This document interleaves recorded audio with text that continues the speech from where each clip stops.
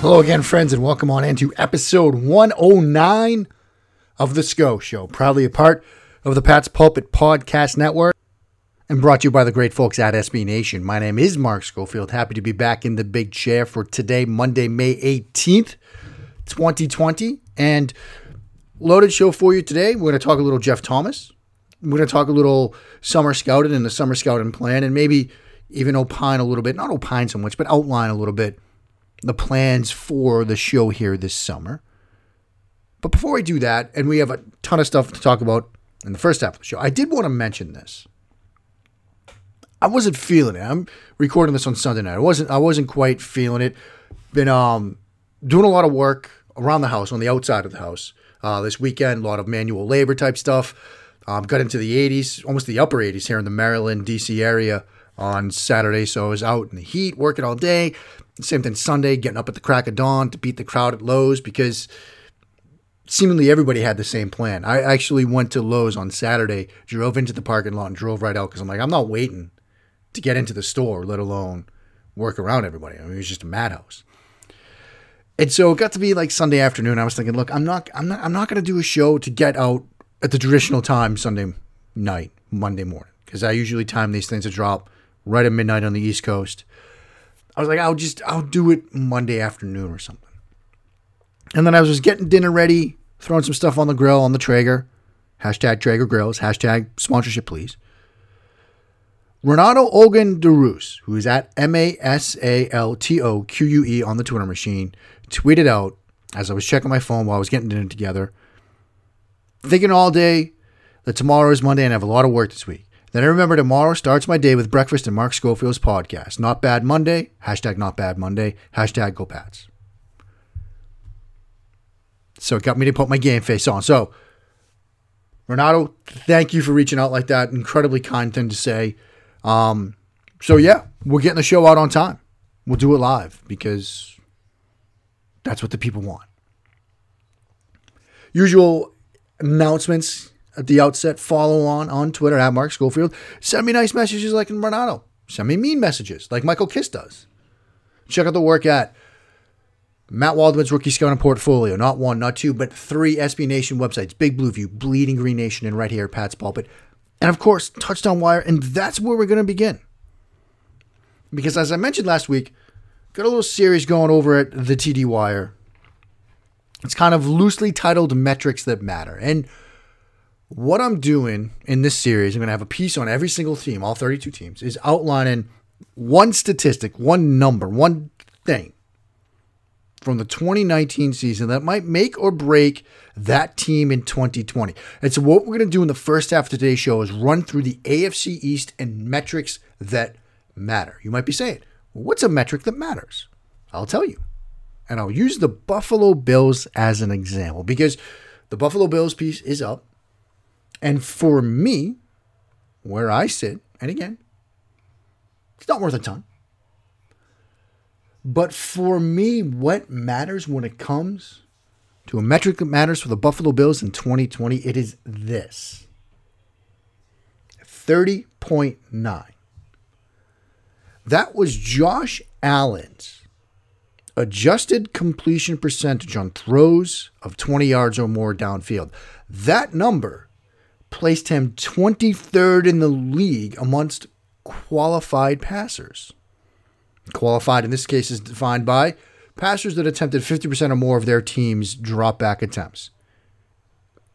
23rd out of 24. Only Kyle Allen was worse than that metric last year.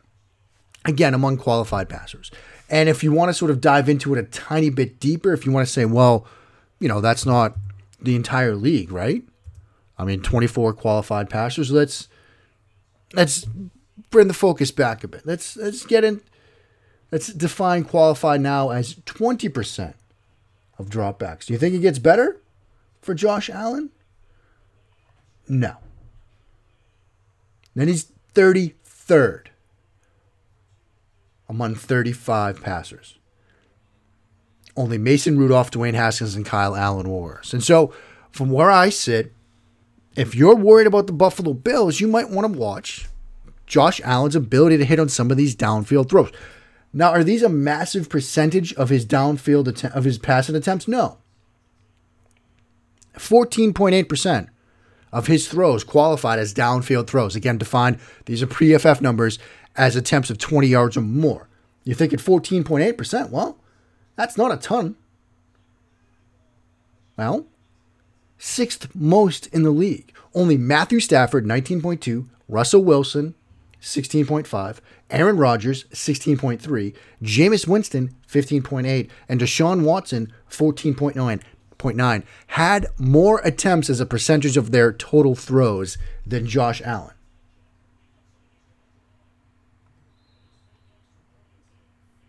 And Josh Allen's 68 attempts of downfield throws were ninth most in the league, just in terms of raw numbers. But again, it's percentage. You're talking 14.8% of his throws, sixth most in the league. And so that matters. Now, what might help, and I do this for all the teams, what might help, what the plan might be in the year ahead, Stephon Diggs. Why might Stephon Diggs help Josh Allen in the downfield passing game? Well, Diggs is one of the best downfield targets in the league. Last year, he was targeted on 29 throws downfield, which tied him for third most in the league. What did he do on those 29 targets? 16 receptions, the most in the league, for a league high 635 yards and 6 touchdowns, which was also a league high. So keep an eye on Josh Allen throwing downfield next year. Let's get to the Miami Dolphins. As we know, the Dolphins did a ton of work this offseason. Kyle Van Noy, Shaq Lawson, Byron Jones, then in the draft, Austin Jackson, Noah Ingabagani, and of course, Tua Tagovailoa. What's a number that matters for the Miami Dolphins? I will tell you a number that matters for the Miami Dolphins. And this, 66. That is the number of hits that Ryan Fitzpatrick took last year, according to chart and data from Pro Football Reference / Sports Radar. Mike Renner at PFF, he crystallized that a little bit. He tweeted out, I didn't realize that Tua Tagovailoa was hit or sacked on only 77 dropbacks his entire college career, and he was injured 3 times. Ryan Fitzpatrick, however, was hit or sacked on 132 dropbacks last season, which was second most in the NFL. And Mike concludes that tweet with the following statement: no way I'm starting Tua until that offensive line is fixed. And I would tend to agree with that. Now think about what the Dolphins did with respect to their offensive line. Well, they bring in Eric Flowers and Ted Karras in free agency. Then in the draft, they added Austin Jackson, Robert Hunt, Solomon Kinley. They also added undrafted free agent tackles Nick Kaltmeyer from Kansas State and Jonathan Hubbard from Northwestern State. There's a chance all 5 of their offensive linemen next year to start the season are new faces. And that might happen. You know why? Some more numbers for you. Fitzpatrick was sacked 40 times last season, 7th most in the league. His pocket time, according to PFR / Sports Radar, was 2.3 seconds, which tied him for the lowest in the league with Drew Brees, Andy Dalton, Josh Allen, Mitchell Trubisky, Kyler Murray, and Baker Mayfield. Now, this statistic measures the time from snap to throw or pressure. So quick releases might make for a number that's low for a different reason other than the fact you're running for your life, but it's a data point. Another data point. Fitzpatrick was pressured on 230 of his dropbacks, according to PFF, which was 6th most in the league among qualifying passers. He was pressured on 39.7% of his dropbacks, which was 4th most in the league. The result of all that pressure, Fitzpatrick had an adjusted completion percentage of 59.9, which was 19th in the league among qualified passers. And finally, there's this. ESPN has their pass block win rate, which measures how long an offensive lineman or an offensive line as a whole can sustain their blocks for 2.5 seconds or longer. As a team, the Dolphins had a pass block win rate of just 28%, which was 31st in the league. Only the Detroit Lions at 24% were worse. As Mike Renner said, no way I'm starting Tua until that offensive line is fixed. And we need to see if it's fixed until he gets on the field. Now let's talk your are New England Patriots. And there are a number of different ways. Look, you could just you could say 4 or conversely 12 is a number that matters for the New England Patriots. And what do you mean by that? Obviously, Jarrett Stidham stepping in, Tom Brady leaving the team. But I went in a different direction, and one that is probably near and dear to our good friend Jim Reynolds' heart. The number, the metric that matters for the New England Patriots is the number 2. That number represents the 2 receiving touchdowns that the New England Patriots tight end room accounted for last year. Benjamin Watson had one. Matt Lacoste had the other. There were 32 tight ends in the league, individual players that had more receiving touchdowns than the entire New England Patriots tight end room a year ago. That includes such names as Demetrius Harris, Josh Hill, and Blake Jarwin.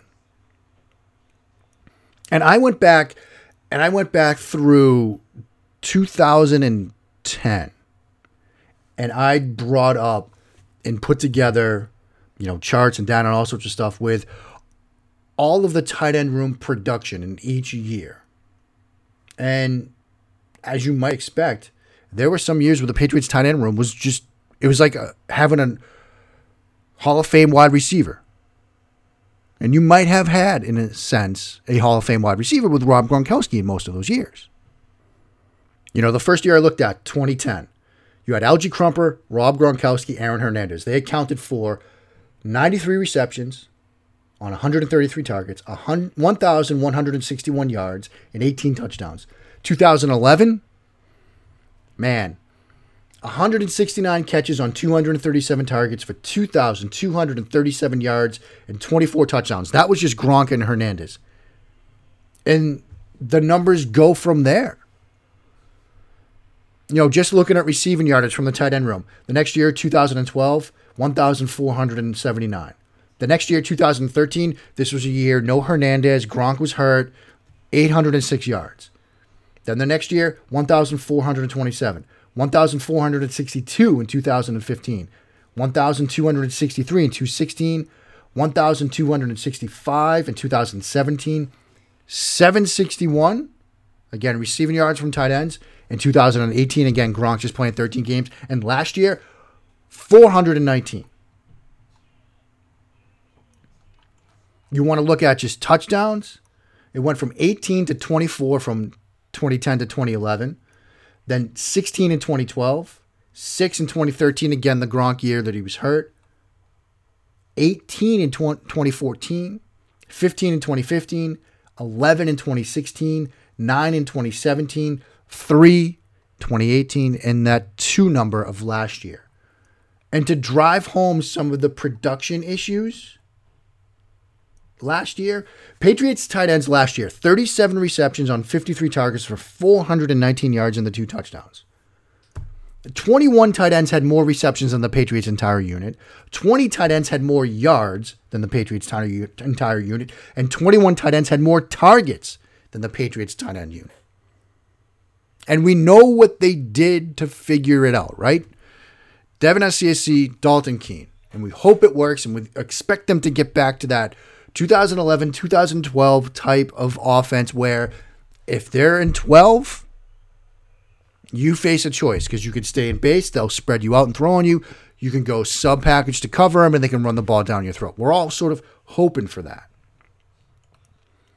Something that also sort of, I had to see it again to remind myself of it.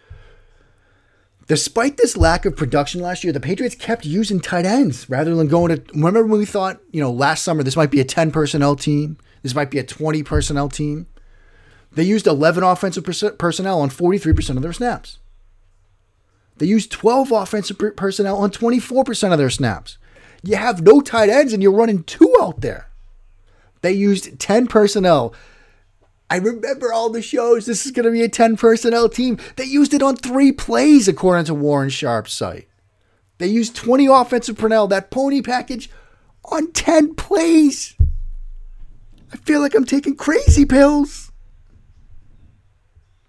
And it's not the quarantine. What are we doing out here? When you combine all the personnel groups that they used last year that utilized the tight end, 11, 12, 21, 22, and yes, 32, 97% of their offense was run with at least one tight end on the field. 97%.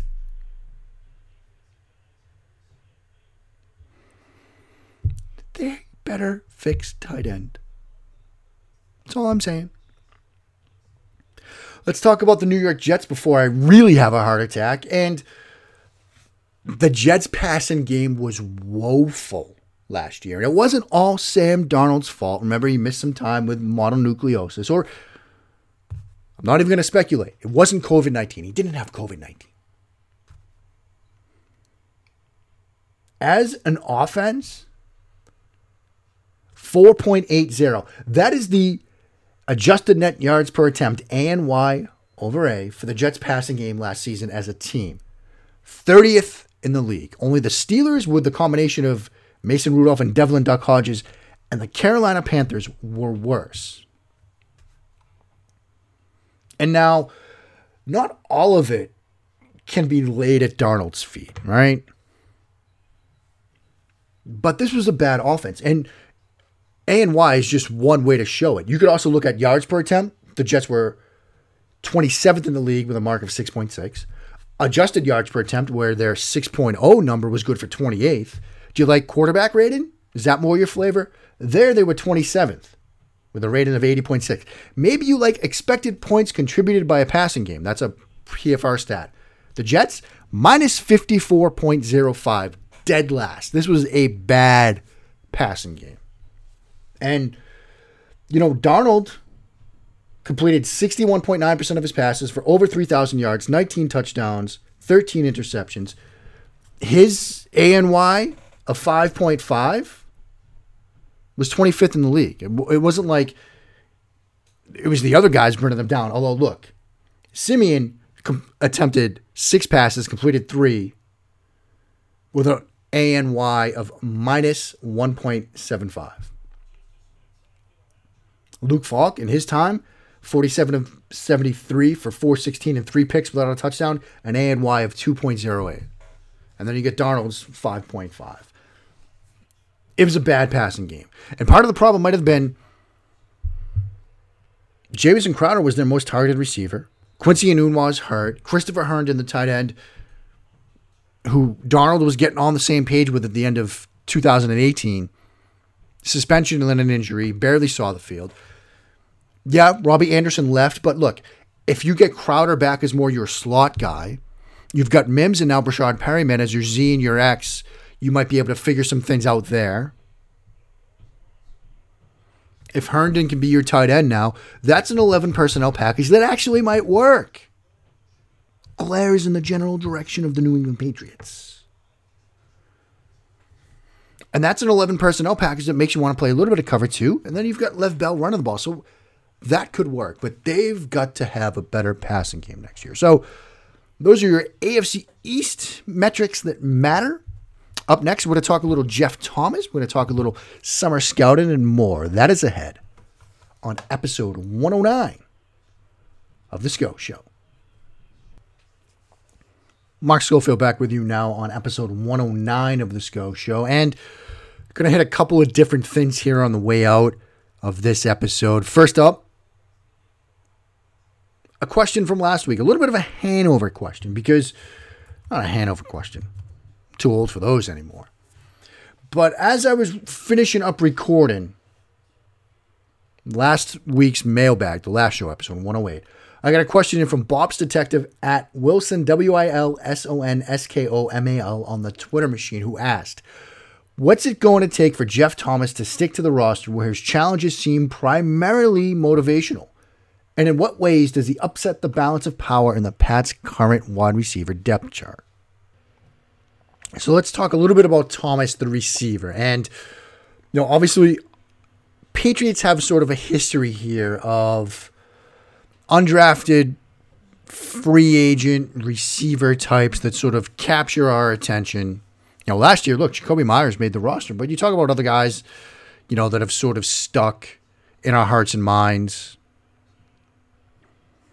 Gunnar, who stuck on the roster last year, Austin Carr from a couple of years ago. I mean, the Patriots fans seem to sort of love undrafted free agent wide receivers. Now, Jeff Thomas is the sort of the next guy on that list. And when you start from the position of the wide receiver room, there are question marks all over the place.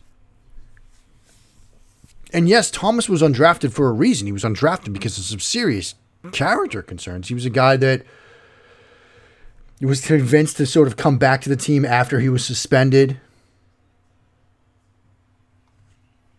The new regime sort of brought him back. Manny Diaz, this is a quote from Lance Zierlein's draft profile of him on NFL.com. Manny Diaz recruited him to come back to the program, and I'm sure he regrets it now. He has talent, but not enough to put up with all the other crap that comes with him. And there are some weaknesses too, other than the character stuff. Small frame, struggles against the press, doesn't use his hands well. He's more of a body catcher. Again, these are from Lance Zierlein's scouting profile on him. But what does he do? He's a burner. Explosive speed. Looks somebody that, tested well. You look at the athleticism, and he certainly checks that box. You look at the speed, he checks that box. He did go undrafted, and the size is poor, but you talk about somebody with a 4.45 at the combine, with a 10-yard split of 1.56. Both are elite, according to relative athletic scoring. A broad jump of 10 feet, 5 inches, also elite. He's an explosive athlete, and somebody that could potentially contribute in the kick return game. And in that season opener against LSU 2 years ago, looked fantastic there. I think you're going to hope that he buys in immediately and realizes that this is it. Like, you went undrafted for a reason. But you've got a shot now on a team that has a questionable wide receiver room. There might be a way that you could contribute on special teams as a kick returner, as a punt returner. But don't waste this shot. I mean, Bird, the guy they signed from Arizona, Marquise Lee, are we really that convinced these guys are going to be the answer? Mohamed Sanu, how does he look after the injury? N'Keal Harry, are we confident he's going to have that year 2 leap? Maybe he does with Stidham. Jacoby Myers, he and Stidham might be on the same page. Edelman, we know who he is, but we know what he was at the end of the year, and that's a guy that was so banged up, it was hard to really count on him. And that's not his fault. Slot receiver in the Patriots offense is a lot like running back. You're going to get beat up, which, brings to mind what he can do, Jeff Thomas that is, with his frame. But there's certainly a shot for him to sort of stick on this roster. And so definitely worth watching Jeff Thomas. I just wanted to address that.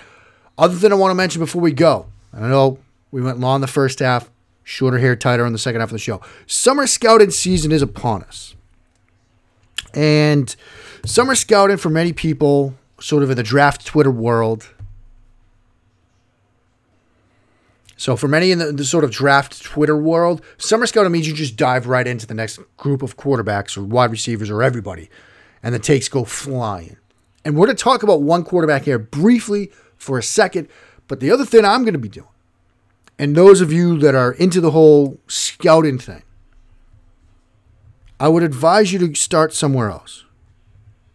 Start with sort of average players in the NFL to see what works, to see what gets guys the ability, the opportunity to stick, and to get some sort of baseline thresholds of performance. So while everybody else is going to be chasing down the next quarterback to come out of nowhere like Joe Burrow, even though some people like me kind of had him. I'm also going to be watching, in addition to quarterbacks and stuff like that, these 4 quarterbacks this summer to start off my summer scouting refining program, as it were. Jimmy Garoppolo, Jacoby Brissett, Derek Carr, Kirk Cousins. I'm going to watch those guys. And I'll probably add in some other guys along the way to get a baseline of what works, what enables a guy to stick in the NFL. And as we get through the summer, I'm going to watch average guys at other positions. This is something that the Scouting Academy does. And I know some of you are taking the Scouting Academy right now. You watch average guys at every position to get a sense of what it takes to be an NFL player and a guy that sticks. So that's part of my summer scouting program. The other part is, watching prospects. And Matt Waldman and I did a show together. I'd encourage you to check it out on Trevor Lawrence. I'm going to end with just this. And I know I was joking that, people are going to be making Trevor Lawrence QB3 by the time August rolls around. I don't know if I'd be able to do that because Trevor Lawrence is legit. Period. Full stop. Watch the video that Matt Waldman and I did on him. We didn't have as many giggle-worthy moments as we did when we did our show on Mahomes together. But Trevor Lawrence is legit. And I think the way Matt described him in sort of the write-up for the show we did together is perfect. Trevor Lawrence is an old school quarterback and a new school body. His technique tells the tale. And he references a photo in the piece, promoting the video. Look at the photo above. What you're witnessing in this still moment is Lawrence dragging his back foot across the ground as he begins his throw. He's doing so to keep the midline of that back foot aligned with his receiver breaking across the middle. Ken Anderson, Dan Fouts, and Joe Montana had this kind of technique in challenging scenarios, and Lawrence demonstrates it repeatedly. Unlike this trio, Lawrence could also produce in an offense like Lamar Jackson's in Baltimore if called upon. He's a legit top-tier quarterback prospect with a running back's eyes and feel for setting up creases. The kid's legit. And I giggled so many times in watching him, so check that out as well. That will do it for today. I will be back for episode 110 of the SCO Show later this week. We'll probably do some more metrics that matter, do some other stuff. Until then, friends, stay safe, wash those hands, and when you do, sin along and bless those Patriots' reigns down in Baltimore.